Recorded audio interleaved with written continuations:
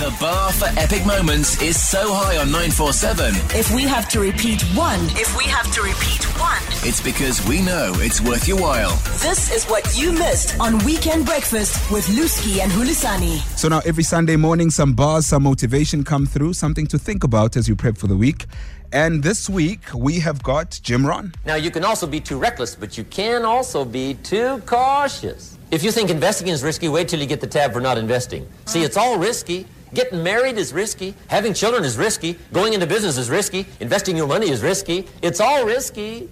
I'll tell you how risky life is. You're not going to get out alive. Give it a go. Sure. Give it a go. I mean, I guess sometimes you just have to take the chance and not overthink it and go for it, because there's a saying that says the biggest risk is not taking a risk at all. Yeah. That's the issue. And I think that's what got through to me, that either way, you know, the route that you find is comfortable ultimately is a risk. So take the route that is uncomfortable and reap the benefits.